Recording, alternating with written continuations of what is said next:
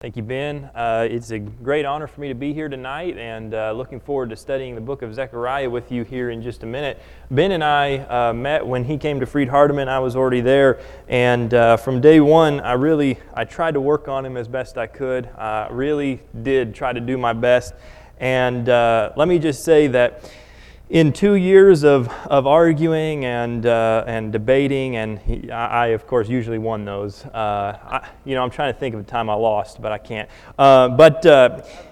He's got a couple, but don't listen to him. But I would say I have the mic, but you know Ben, so that doesn't matter either. But anyway, what I'm trying to say is in 2 years of working on Ben, the amount of progress that I made, Jinsey made that amount of progress in about 2 minutes. So I think there's a special place in heaven for Jinsey, and I know that Ben will say a loud amen to that. All right, if you want to turn in your Bibles to the book of Zechariah, that's where we're going to be. As we get started tonight, just out of curiosity, I don't know how long you've been a Christian. If you're not a Christian, certainly want to invite you to do that tonight. But if you are a Christian, I don't know how long you've been a Christian, but I just wonder, and you don't have to answer this question, but in your mind, when is the last time that you heard a sermon or a lesson on the book of Zechariah? Just think about that for a second, because if you're like me, and I'm the preacher, so this is not an indictment on any preacher or any elder or Bible class or anything like that, but the book of Zechariah is one that we typically go to for really only about one reason, one thing that is in the book of Zechariah. Anybody happen to know off the top of their head what that might be? So in the book of Zechariah, as we're going to find out, there is the discussion about the king that comes into the city riding on a donkey. So anytime we talk about the triumphal entry, we may go back to the book of Zechariah, but other than that, it doesn't get a lot of our time. And I started reading this book, and I was looking at the sheet they gave me, of the different places people could put down their name, what date they were available, and what book would be assigned. And I started looking, and here's a guy who, on August, this date and this date, here's a guy who's been a preacher for 50 years, here's a guy who works for a preaching school. And here I am. I'm the guy that ended up with Zechariah. So I'm not sure how that happened or not. But I actually am really thankful, because the more that I've been able to study this book over the last couple weeks, the more I have discovered that it really is a hidden gem. It's got so many wonderful things to teach us tonight. And I'm really looking forward to talking to y'all in the room. And also want to say hi to those that are joining us online as well. We're grateful for your presence tonight also. So if you look in the book of Zechariah, we're going to start by thinking about the background of Zechariah. And I'm not going to try to spend a whole lot of time on this, because I want to be able to get into the text. Zechariah is a very long book to be considered a minor prophet. It's one of those 12 books that we call minor prophet, but there's really 14 chapters to this book. And throughout the time tonight, I'd like for us to at least be familiar with each chapter, though we're not going to be able to read the whole book or maybe even read a section from every chapter, but we do want to just get familiar with the book. But let's go ahead and set the stage for the book of Zechariah. I want you to think about both the world of Zechariah and the prophet himself. Who was the man Zechariah? So let's start by thinking about the world of Zechariah. During Zechariah's day, Zechariah was a prophet of God, and you probably, have you guys done Haggai yet? Has that been a book that okay, so when you're reading the book of Haggai, he is mentioned. If you go back to Ezra and Nehemiah, you'll read a little bit about Zechariah as well. But our scriptures, as you know, are not arranged chronologically, meaning you're not able to read the Old Testament and go from one date to the next. You are up to a point, but as soon as you get to, about the book of Esther, things change, because we have our books organized based on the more historical books, and then we have and law-based books, and then we have, the wisdom literature, Proverbs, Psalms, Ecclesiastes, and then we have all of the prophets. Now that's very helpful in thinking about, you have kind of the law, the writings, the prophets. That's how Jesus even describes the Old Testament, when really to him the scriptures during his ministry on the earth, the law, the writings, and the prophets. But it can be pretty confusing to us as modern readers, because when we open up and we read Isaiah and we go on to Jeremiah and then we get to Daniel, we might think we're in the exact same time period. And then we get to Haggai, and then maybe we jump back to Jonah, and we can get confused very quickly about when are these events taking place. Zechariah would be considered a post-exilic prophet. And all that means is Zechariah was a prophet who came to the people of Israel after they had been taken out of the land of Israel and Judah, and by two empires. I'll say more about that in a second, but they're taken out, transplanted somewhere else, and eventually they're set free to go back to the land of Judah. And that is where Zechariah joins in the story, and that's where Haggai fits in the story as well. Nehemiah and Ezra tell the history of what happened during the time of Zechariah. So basically, to give you the long story short, if you'll allow me to do that, the northern kingdoms, which were called Israel, right, as a divided kingdom, the northern kingdom was conquered by the people of Assyria. God was punishing the people of Israel because of their unfaithfulness to the covenant, because over and over He sends prophets and they don't listen to them, maybe even kill them. And so eventually He has had enough, and He raises up Assyria, really a terrible nation as far as their violence. But they come in and they destroy most of Israel, and they take captive the people of Israel. Now they also bring in to the area people and place them from all around the surrounding world, place them in Samaria, which is in the northern kingdoms, and that's where we get the people called the Samaritans when you get to the New Testament. But that's not super relevant for our discussion tonight. So the people of Israel in the north, they get taken by the Assyrians. And a little while later, the people of Judah, they have in the south managed to hold off the Assyrians. And it hasn't been pretty, and they've faced a lot of casualties. They've lost cities and all kinds of things. But eventually God, He preserves them, He preserves them, He keeps trying to work with them. But eventually, even the line of David, right, the tribe of Judah, even eventually the tribe of Judah falls because God raises up another empire, the Babylonians. And you might remember the king named Nebuchadnezzar, who comes in and lays siege to the city of Jerusalem, and he ends up taking captive all of the people of Judah. That's where we get the story of, like, Daniel. We read about Daniel being taken out of Judah and taken to Babylon. Nevertheless, over the period of about 70 years, the people of God are suffering at the hands of the Babylonians, and things are not looking good, and they're wondering, how long is this going to last? And eventually another kingdom, a third kingdom, and this will be the end of our little history tour, but the third kingdom, the Persians rise up, and they destroy the Babylonians. And in so doing, they look at these people from the land of Israel, Palestine area, Judah, and perhaps even some northern tribes. They look at these people and they listen to their request to be sent back to Jerusalem to rebuild the temple and to rebuild the city. So Ezra goes back and he starts the people working on rebuilding the temple, and Nehemiah comes and he starts working with the people to rebuild the walls around Jerusalem. And that's where we get the stories of Haggai and Zechariah.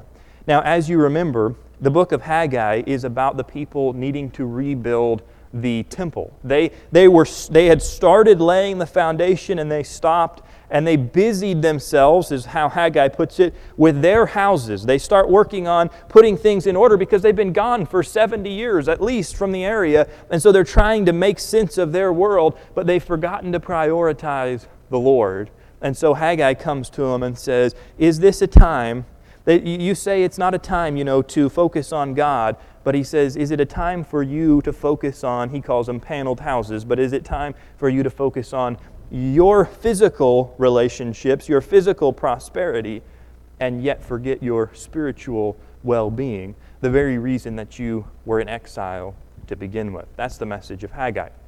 The message of Zechariah is similar, and yet it's quite a bit, to some degree, more complicated. So before we get to the book, though, let's talk about the man, and I might have turned my clicker off here. I'm not sure. There we go. Let's talk about Zechariah the prophet for a second. I want to just bring out to you a couple of things about him. This won't take long at all. But the prophet Zechariah, was a man who was the son. Really, he is the son of a fellow that ends up probably passing away, would be our guess, because in Ezra, we read that he's the son of Iddo. And Iddo is, according to Zechariah chapter 1, Iddo is actually his grandfather. Berechiah is his father, but in Ezra, it's the son of Iddo.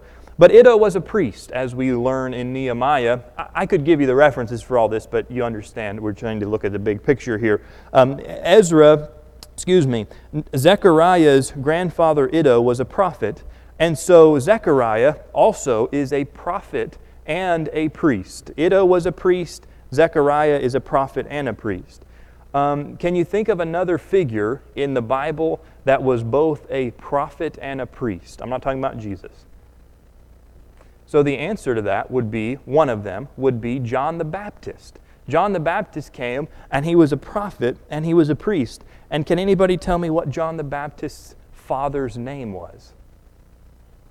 Zechariah. Okay, so just kind of an interesting parallel between the two. So here comes Zechariah, this prophet and priest, and he has a message for the people of God. The book is laid out in essentially two sections. Chapters 1 through 8, and we'll do an overview here, but chapters 1 through 8 of the book of Zechariah are all about these visions that Zechariah sees, these dreams, it's really quite something to read through them. The second section of the book has to do with poetic oracles. So there is, sorry, I'm a bit behind on my slides, but there's a vision section and there's an oracle section.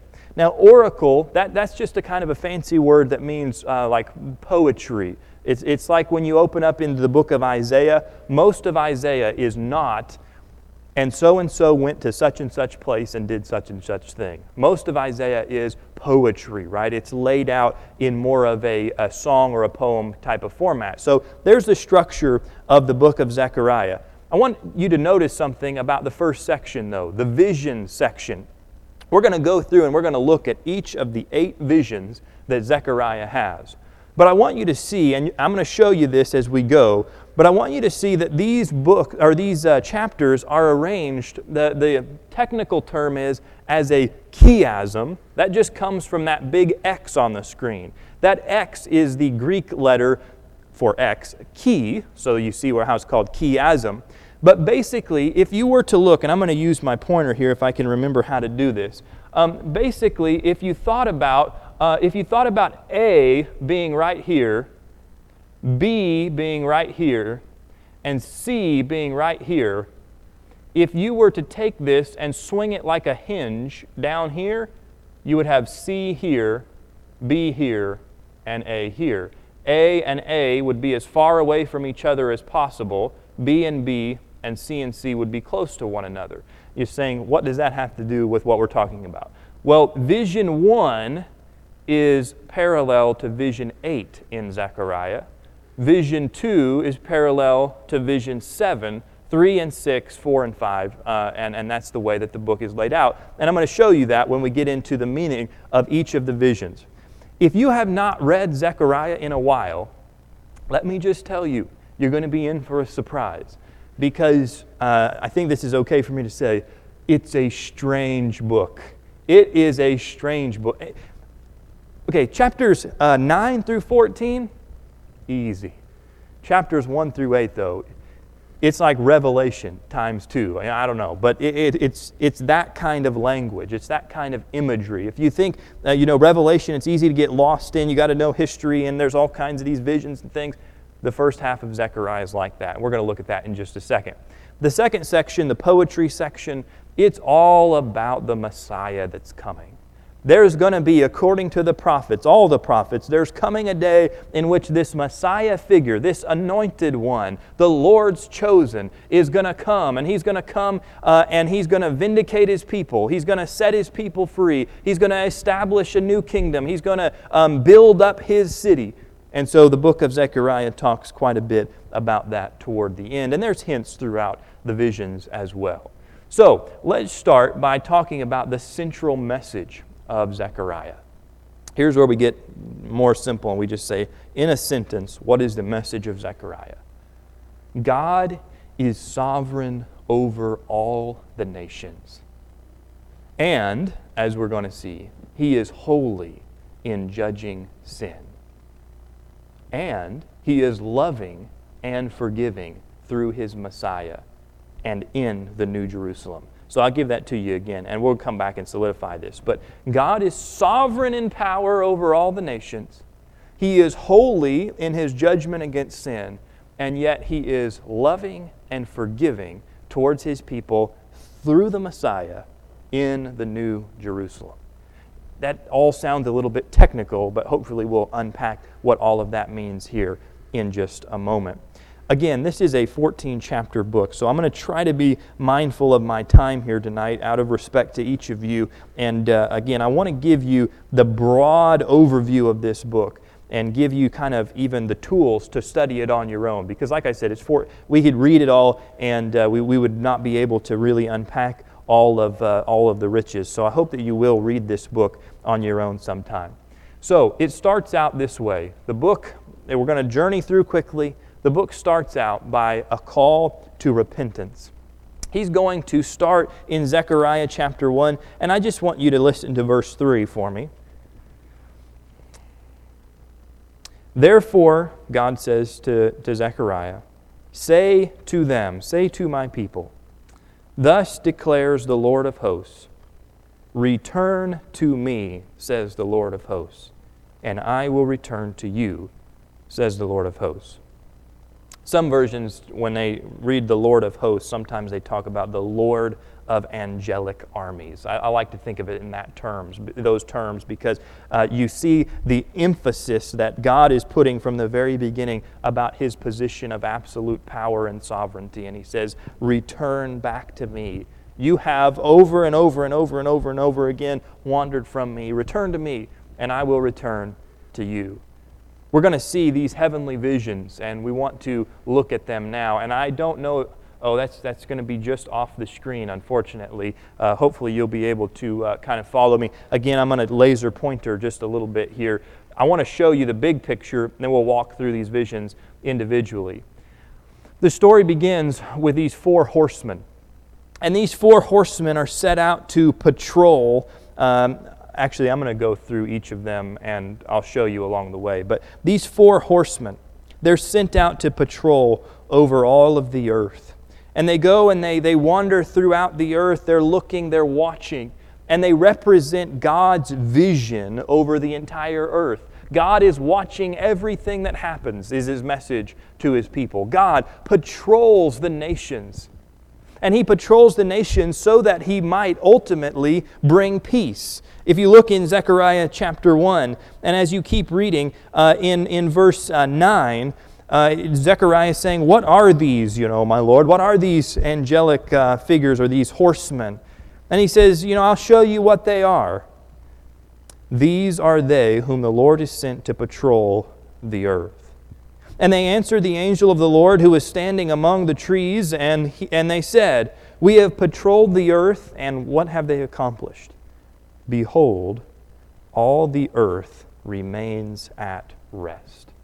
There's another way for saying that. All the earth remains at peace. The Lord is patrolling over all the nations, and He is working to bring them to peace. That's the message of vision number 1. Now, I'm going to jump all the way to vision 8. Don't you see, by the way, how this makes that X shape when you put them side by side like that? You remember that big red X I put up there? I drew these lines so you could see why it's called that, why the pattern functions the way that it does. Vision 1 is connected to vision 8. So let's go over to chapter 6 and let's look at vision 8 together, and let's see what the message is of chapter 6. Again, this is a very peculiar story. In chapter 6, he sees not 4 horsemen, but he sees 4 chariots. And the chariots are sent out in verse 7. They're impatient to go out and patrol the earth, but in verse 7 he says, go patrol the earth. So they patrolled the earth, and then he cried to me, behold, those who go toward the north country have what? Set my spirit at rest in the north country. The north country is where all this violence and turbulence is taking place. And so we see first, God patrols the nations in order to bring people to peace. And here, God is still watching the nations, looking to bring the peoples to peace. Now we got to go jump back to the second vision, okay? So let's turn back in our Bibles to Zechariah chapter 1, and let's look at verse 18 and following. Because he sees another vision. And this vision, I wish I could make a movie or something and put these visions in there because it's very interesting. But in this vision, there are 4 horns that come up, and they are, I guess, stabbing God's people, but they're wreaking havoc upon the people of God. And these horns look like they're going to be victorious until all of a sudden, behold, there are 4, depending on your version, craftsmen or smiths, perhaps you might have, like blacksmiths. But there are these 4 figures that come and they destroy the horns that were afflicting God's people. So I want you to think back for a second to the little history lesson I gave. Because in that history lesson, you might remember that there were these empires, Assyria and Babylon, that came down and they started wreaking havoc among God's people. In fact, they conquered the area and sent the people of Israel into exile. They represent the horns that have come in to destroy God's people. But then what happens? God raises up another group of people, the Persians. They destroy the horns, Assyria and Babylon, and they provide a way for the people of God to go back. And so, he says in verse 21, what are these craftsmen coming to do? He said, these are the horns that scattered Judah, so that no one raised his head. And these have come to terrify them, to cast down the horns of the nations who lifted up their horns against the land of Judah to scatter it. So Persia has come to scatter the empire that scattered God's people. There's the message of the second vision. Now, let's take a quick breather here because we're going to see a lot more of these visions. But here I've tried to simplify each one to just one statement. So here's the next point. The second vision, God judges the nations. He raises up Assyria, He raises up Babylon, but just because He raised them up to serve His purpose does not exempt them from His standards and from His holiness. And so He says, I raised you up, Assyria, I raised you up, Babylon, but you became exceedingly wicked, just like the people of Israel had become. You became exceedingly wicked, so I'm going to raise up someone to come and to discipline you as well. So now where do you think we're going?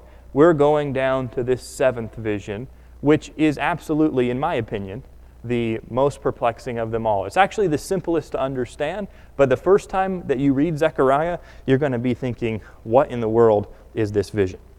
So, I'm sorry, I skipped one, didn't I? I've gone from the horns to the woman in the basket, and I should have gone... I'm struggling to see my numbers there, but regardless, it should be the vision of the man with the measuring line. I'm sorry, this is in chapter 2. I got those flipped on the slides. My apologies about that. Chapter 2. Oh, I confuse myself here, folks. It can happen. We got to flip back to chapter 5. I was looking down at my Bible and thinking, the next one's chapter 2. But guess what? I'm reading them through modern eyes, and we're not used to the X structure, so I wasn't used to flipping my Bible back. We've got to do that, okay? Because we just read verses 18 through the end of chapter 1, and so we got to see the corresponding vision in chapter 5. Sorry about that. Chapter 5. I'm going to read it for you. Chapter 5, verse 5. I want you just to imagine this, would you, with me tonight? Then the angel who talked with me came forward and said to me, lift your eyes and see what this is that is going on. And I said, what is it? And he said, this is the basket that is going out. This is the basket that is going out. And he said, this is their iniquity in all the land.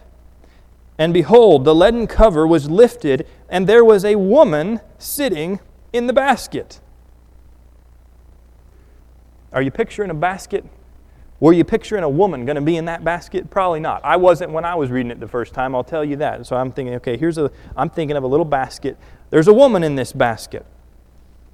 And he said, this is wickedness. And he thrust her back into the basket, thrust down the leaden weight on its opening. Then I lifted my eyes and saw, and behold, 2 women coming forward. The wind was in their wings. They had wings like the wings of a stork, and they lifted up the basket between earth and heaven.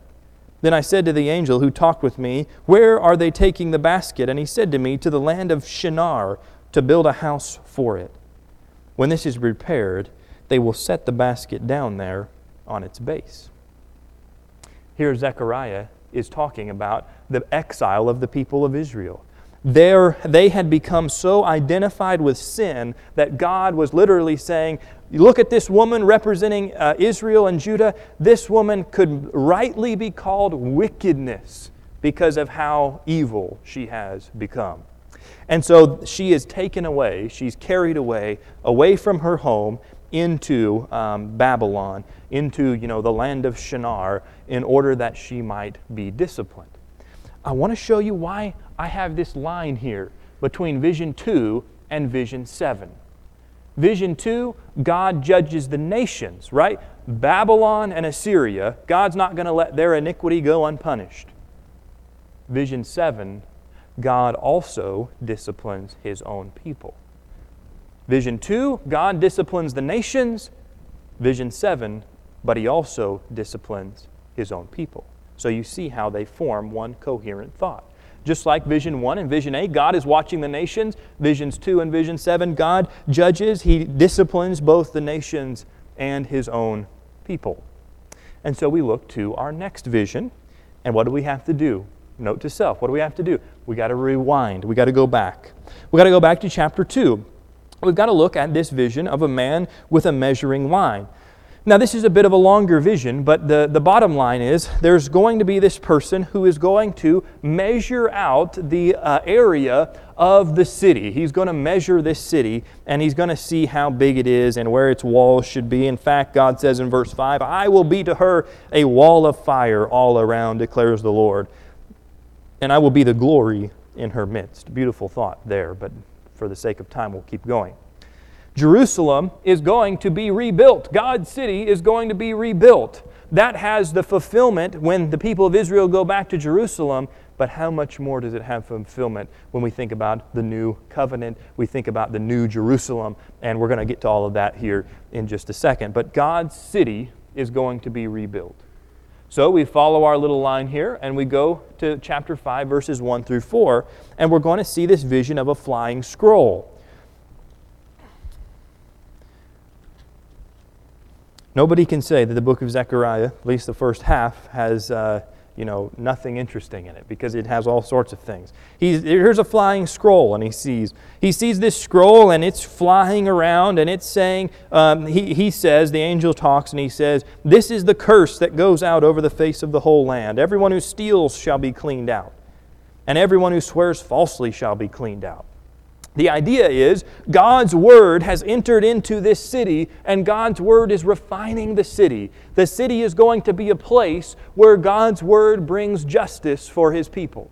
The thief is not going to be able to steal from God's people. The liar is not going to be able to mislead God's people, because the scroll is there to sort of police the area, to purify God's people. And so we look at these visions and we say, aha, God's rebuilding His city, and in that city His Word will bring justice. See how they form these coherent thoughts. This was very common in the writings of the prophets and the writings of their day. Very uncommon for us. The last time you read a novel, I doubt you were flipping back and forth from beginning to end, right? It's just not the way that we read.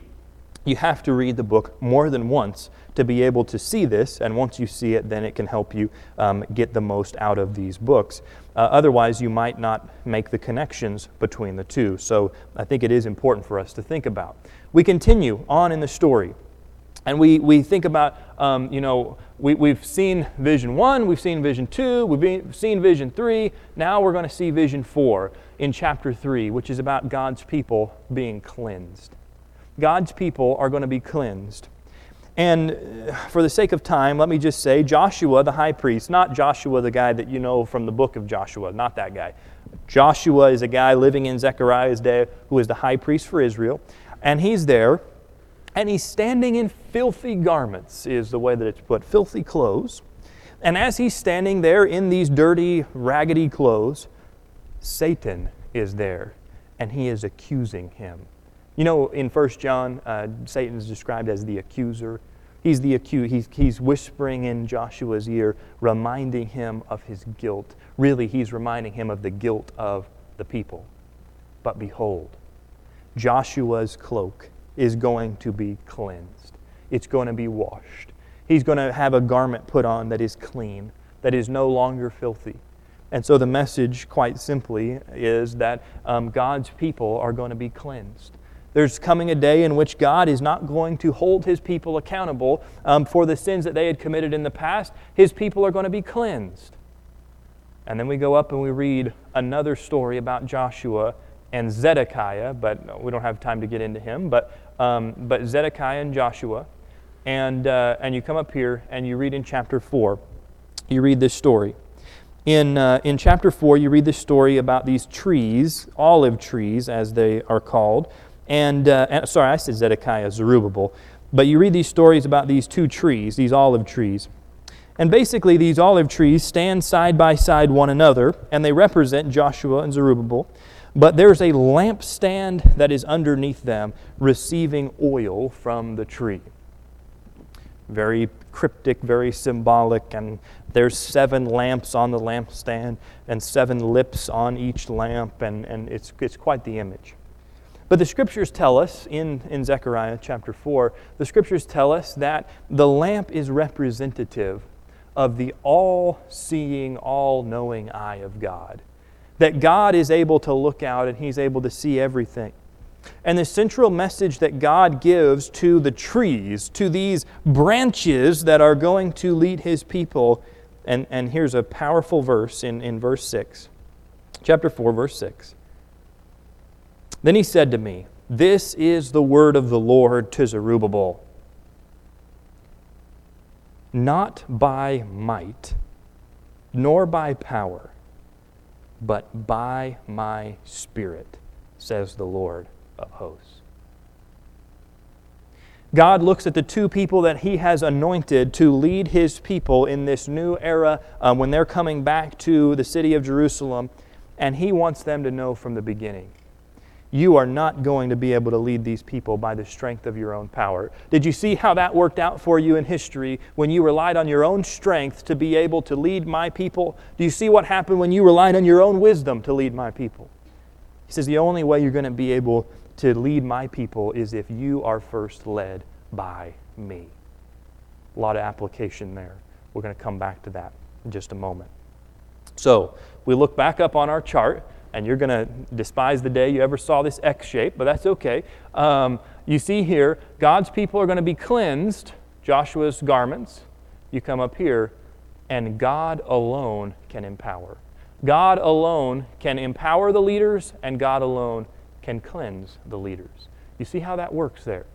And just like that, we've looked at each of the visions of this story, and we've really seen a central or a series of central ideas building in front of our eyes. We've seen how this functions as we go through, and we think, before I go to the oracles, I want to just kind of tie up the visions for you in a couple of words.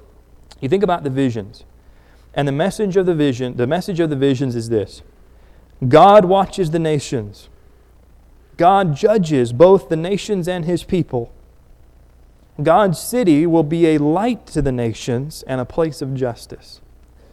And God's people will be cleansed, but their power only comes from God's Spirit. There's the message as a whole.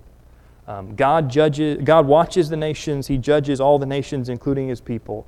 His nation, His city, is going to be a light to the nations. And it's going to not only be a light to the nations, it's going to be a place of justice. And His people are going to have their sins forgiven.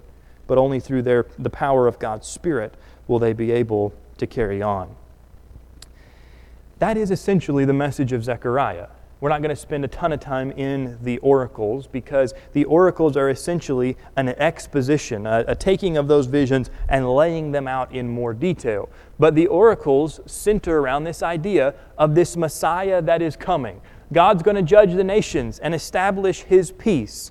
And you could look at chapter 9, verses 1 through 8 for that. And if you went to chapter 9, just to read you one little bit from chapter 9, God talks about in verse 4, talks about these different nations, Damascus and Tyre and all these cities. But he says, behold, the Lord will strip her of her possessions and strike down her power on the sea, and she shall be devoured by fire. God judges the nations and establishes His peace. But the way that God judges the nations is through this king. And you think about, surely we're going to be talking about this mighty warrior, this amazing, one of the biblical images, this lion that's going to come roaring in and is going to, win the day. And yet as you keep reading in chapter 9, this judgment is going to be executed by a humble king who comes into the city riding on a feeble donkey, and he doesn't have any royal army with him. He doesn't have anything about him that really would seem to be something that should be esteemed. But he comes in, behold your king, in the end of verse 9. Behold, your king is coming to you. Righteous and having salvation is he. Humble and mounted on a donkey, on a colt, the foal of a donkey. Clearly we read about that fulfillment, right, in the New Testament, in Matthew and John. We read about Jesus entering on the donkey, and the rejoicing that goes with that, followed, of course, by the betrayal. And that's what's going to happen next in Zechariah. Such an amazing picture of these messianic prophecies, by the way. This humble king is not just a king. He's also got a shepherd's staff with him. He is both a king and a shepherd of his people. And as this shepherd is looking out and he's surveying the people of God, he is seeing that the people, though he is righteous, are going to reject him as their shepherd. In fact, they are going to sell him as their shepherd. They're going to sell him like a slave for, anybody know? 30 pieces of silver. Anybody know how much Judas was paid when he betrayed Jesus? 30 pieces. 30 pieces of silver. Anybody know what happens when Judas gets that money? What does he do with it? He throws it back right into the temple. Same thing as described here in Zechariah, that coins that they used to buy this shepherd are going to be scattered in the temple area. So, he's a righteous but rejected shepherd. However, not everyone, thankfully, is going to reject the shepherd. And I want to look quickly at chapters 12 through 14. Chapters 12 through 14 are so incredible to me because they describe such a tremendous hope that God's people have.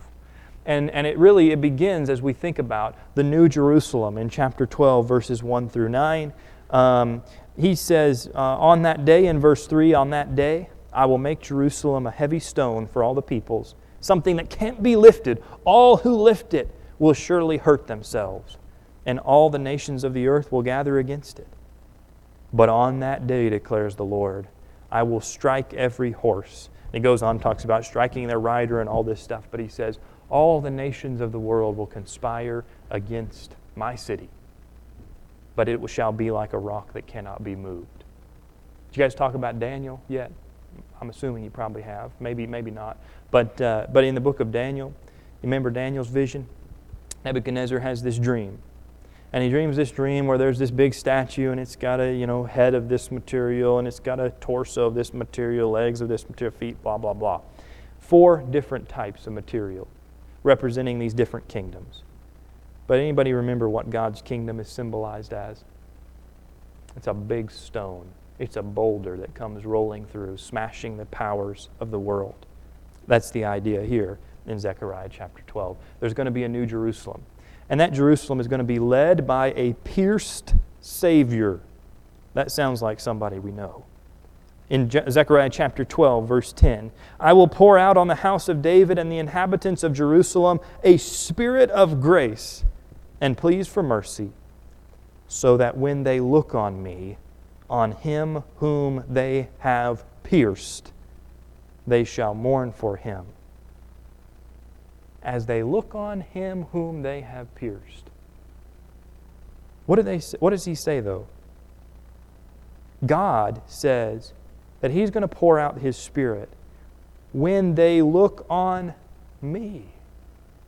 God's going to be coming down, and He's going to be pierced in order that when the people look at Him, they might receive that spirit of peace, that spirit of grace, that spirit of mercy.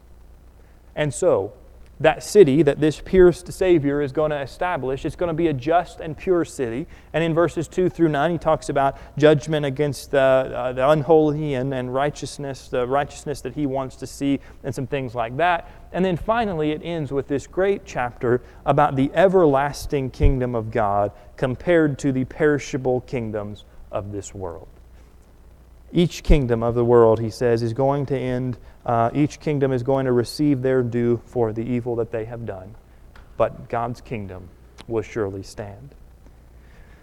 Okay, so we have looked at a whole lot of Zechariah, and yet we really haven't even scratched the surface. Good thing I'm only about a third of the way through. No, not really. Okay, so we think about this message. And now what we want to do is we want to start thinking about applying Zechariah to our lives. Because that's really important, right? We're not just here to gain academic knowledge. We're not just here even to better understand the Scriptures, because you know what James says about people that understand the Scriptures but walk away unchanged? Do you remember that? They're like somebody who looks in a mirror and straight away forgets exactly what they look like, right? Nothing is changed because they went and they looked in the mirror and they didn't like what they saw, but rather than changing themselves, which is difficult, because you can't change the mirror, right? Rather than changing themselves, they walked away and said, I'd just rather not think about what I look like. So we want to come to God's Word, this great mirror that reflects to us who we really are, and we want to walk away changed. So how do we do that? We've already thought about, and I'm going to go through this really quickly, we've already thought about how we apply Zechariah to Jesus. We've thought about how Jesus is the humble king on the donkey. We've thought about the rejected and sold shepherd, and we've thought about the pierced Savior. But what principles can we glean from this great book, this cryptic book, sure, but this great book for our lives today? I want to give you just 3 principles.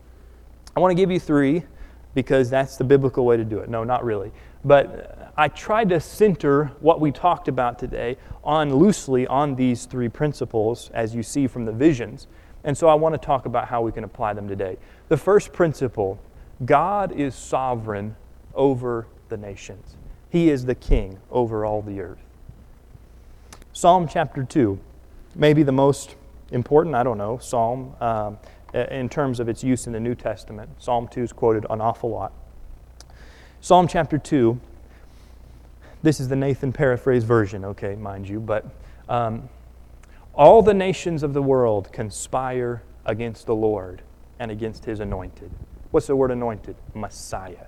All the nations of the world gather together against the Lord and against His Messiah. But you know what the Lord is doing as they conspire, as they plot and they scheme? The Lord laughs at them. He is seated at such a position of power as the king over all the nations that He sees their plotting and He literally mocks them, because they have the audacity to think that they are going to impact His ability to reign over the earth. I hear the month November is coming pretty soon. Anybody else hear about that? It comes every year, but every 4 years it seems to be a little bit of a different time. Could I just tell you, that's not going to change after a Tuesday in November. And I don't care who wins the election of our country. That's not going to change. And we can fret and we can panic about what happens, whatever happens. But really, God, our God, is still the sovereign king over the nations. I'm going to press into you a little bit more about this. I get to do that because you can't fire me, okay? So let me press you a bit on this. At some point, we have claimed to know God's intention for our country. I want you to stop and I want you to really think about that. When God spoke to the people of Israel and He spoke to the people of Judah, you know what He told them? Behold, says the Lord, I'm doing such a thing in your day, as if I told you, you wouldn't believe me. And then he goes on and he says, I'm going to raise up this nation over here. And then he says, oh, and I'm going to raise up this nation over here. But he tells them from the get-go, he says, I'm doing something that you could not possibly fathom.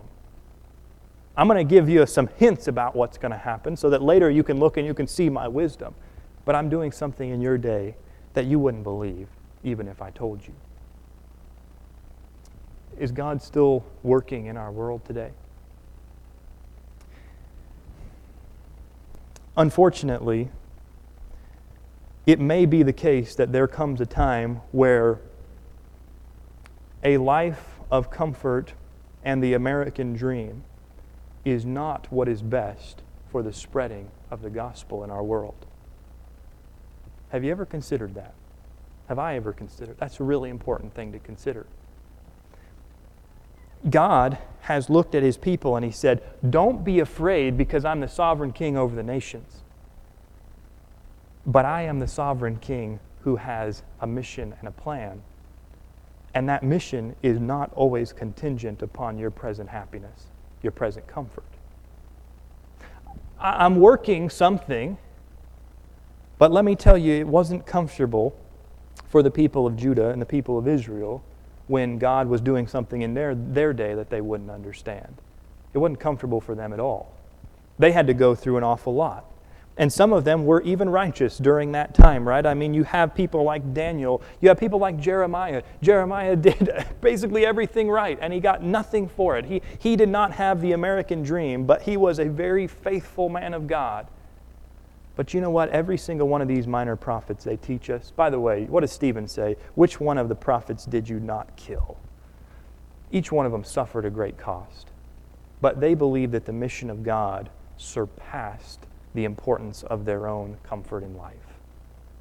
And that is not at all, hear me carefully, that is not at all me trying to say tonight that you shouldn't vote or that you shouldn't work for good in our world. We should pursue the well-being of our nation. That's a biblical thing as well. Jeremiah talks about pursuing the good of the city that you're in, the area that you're in. But I'm just saying, come November, God's still going to be sovereign and He's still going to have a mission for His people. And one day, whether it is in our time or not, one day this nation too will fall. Just like the nation of Israel, just like the nation of the people of Judah, just like the nation of Syria, then Assyria, then Babylon, then Persia, then Greece, then Rome. Our time will come. But God's purposes will not have changed. And God will still be the king, the sovereign king over the nations. And He says, I have put, Psalm 2 again, I have put on my city my anointed one. And then a little later in Psalm 2, and He will take in His hand the rod, and He will shatter the nations. No one will stand before the Lord's anointed. The Lord said to my Lord, sit at my right hand till I make your enemies your footstool. God's still in control. And we have to learn, and this is a very difficult lesson for us to learn, we have to learn to trust that He is in control even when it is uncomfortable, because He has a mission that transcends our need to experience finite happiness. Principle number 1. We could end there because that's enough to chew on, but we'll go to principle 2.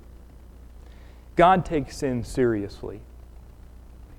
He brings His rod against the nations. He brings Assyria and Babylon against the people of Israel. God takes sin seriously, but He disciplines out of love. You remember that crazy story we looked at a little while ago? Remember that story about that woman in the basket? That woman Israel in the basket who was so sinful that she was identified as wickedness? How come she was in the basket? And how come she was taken away into Babylon? Because the Lord was taking this woman, this literally, essentially sin embodied, taking this basket out into Babylon in order that in the wilderness she might learn to return. Zechariah chapter 1, right? Return to me and I will return to you. God disciplined the people of Israel. So many people died, so many people suffered, and they were brought out into this exile, this period of exile and destruction. The temple was destroyed and all that.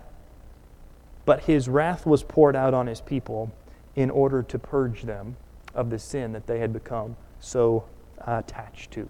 The sin that they had allowed, to borrow from the Hebrew writer, to cling so closely to them.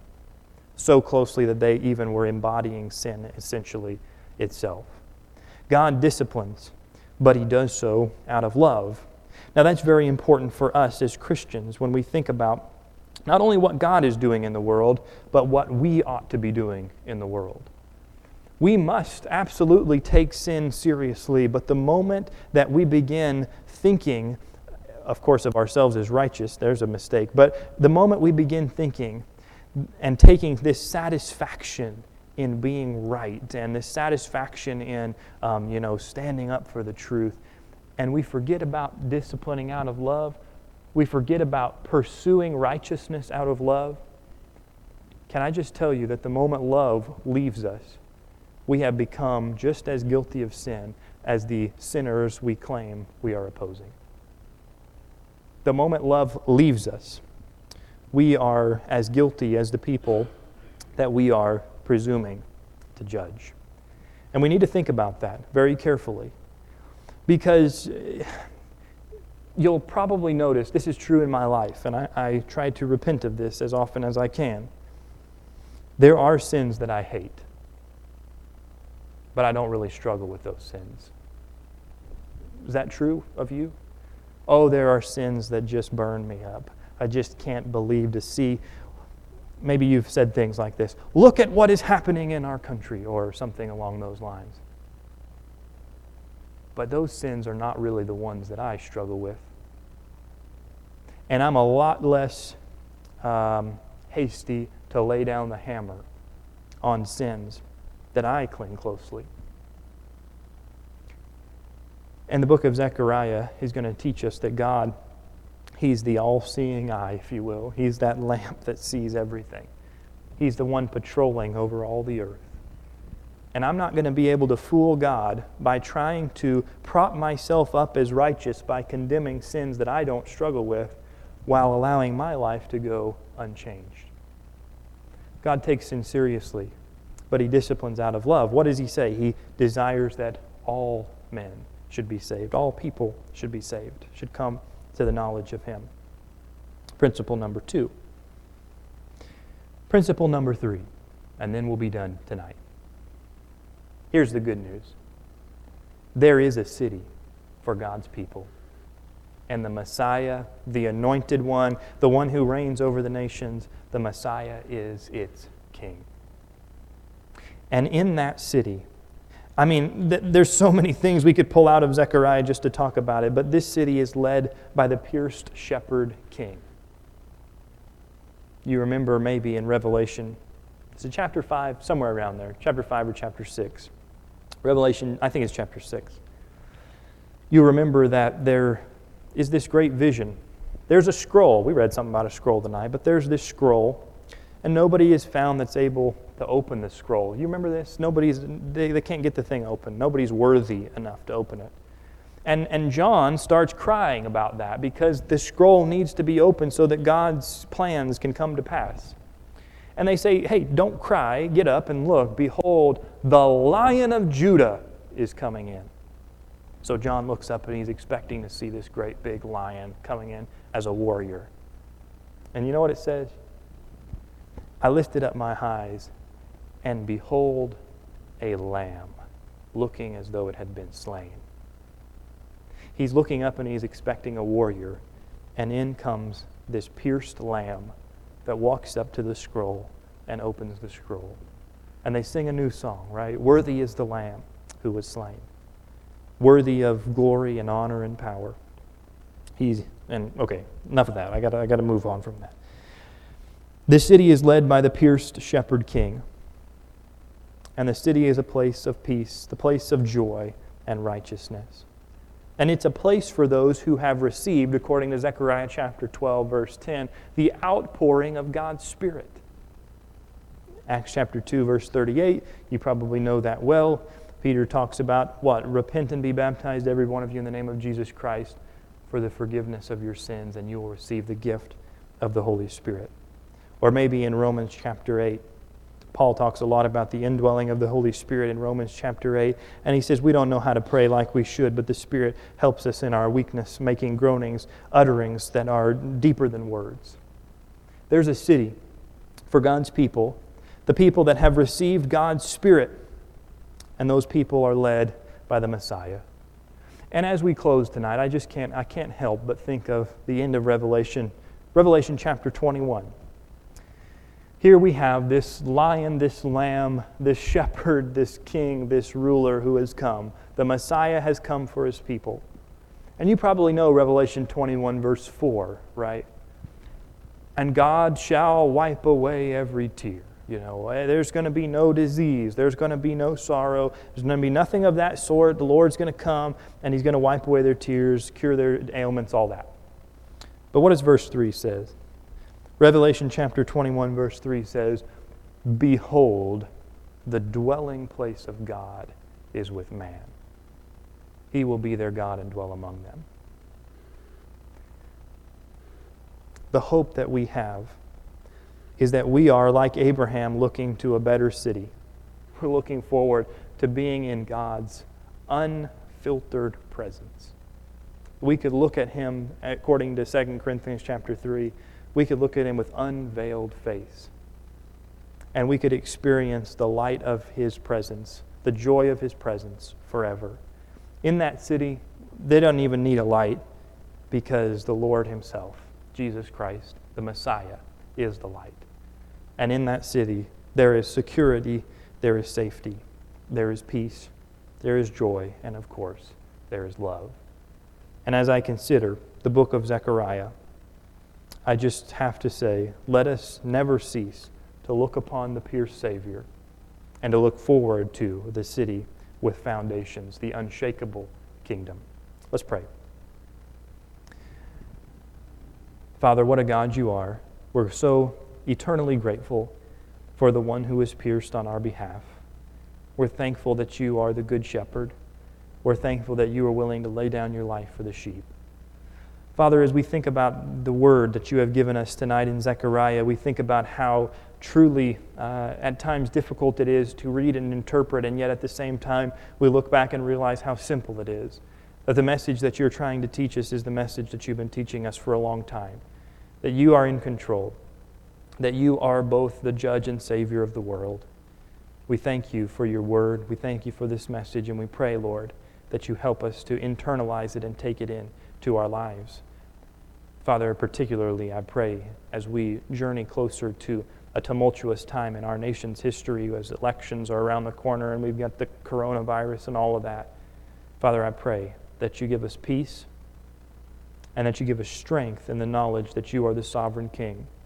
And we pray your will be done in our world. And we ask that you would make us your instruments of your will in your world through Jesus and the power of your Spirit. Amen.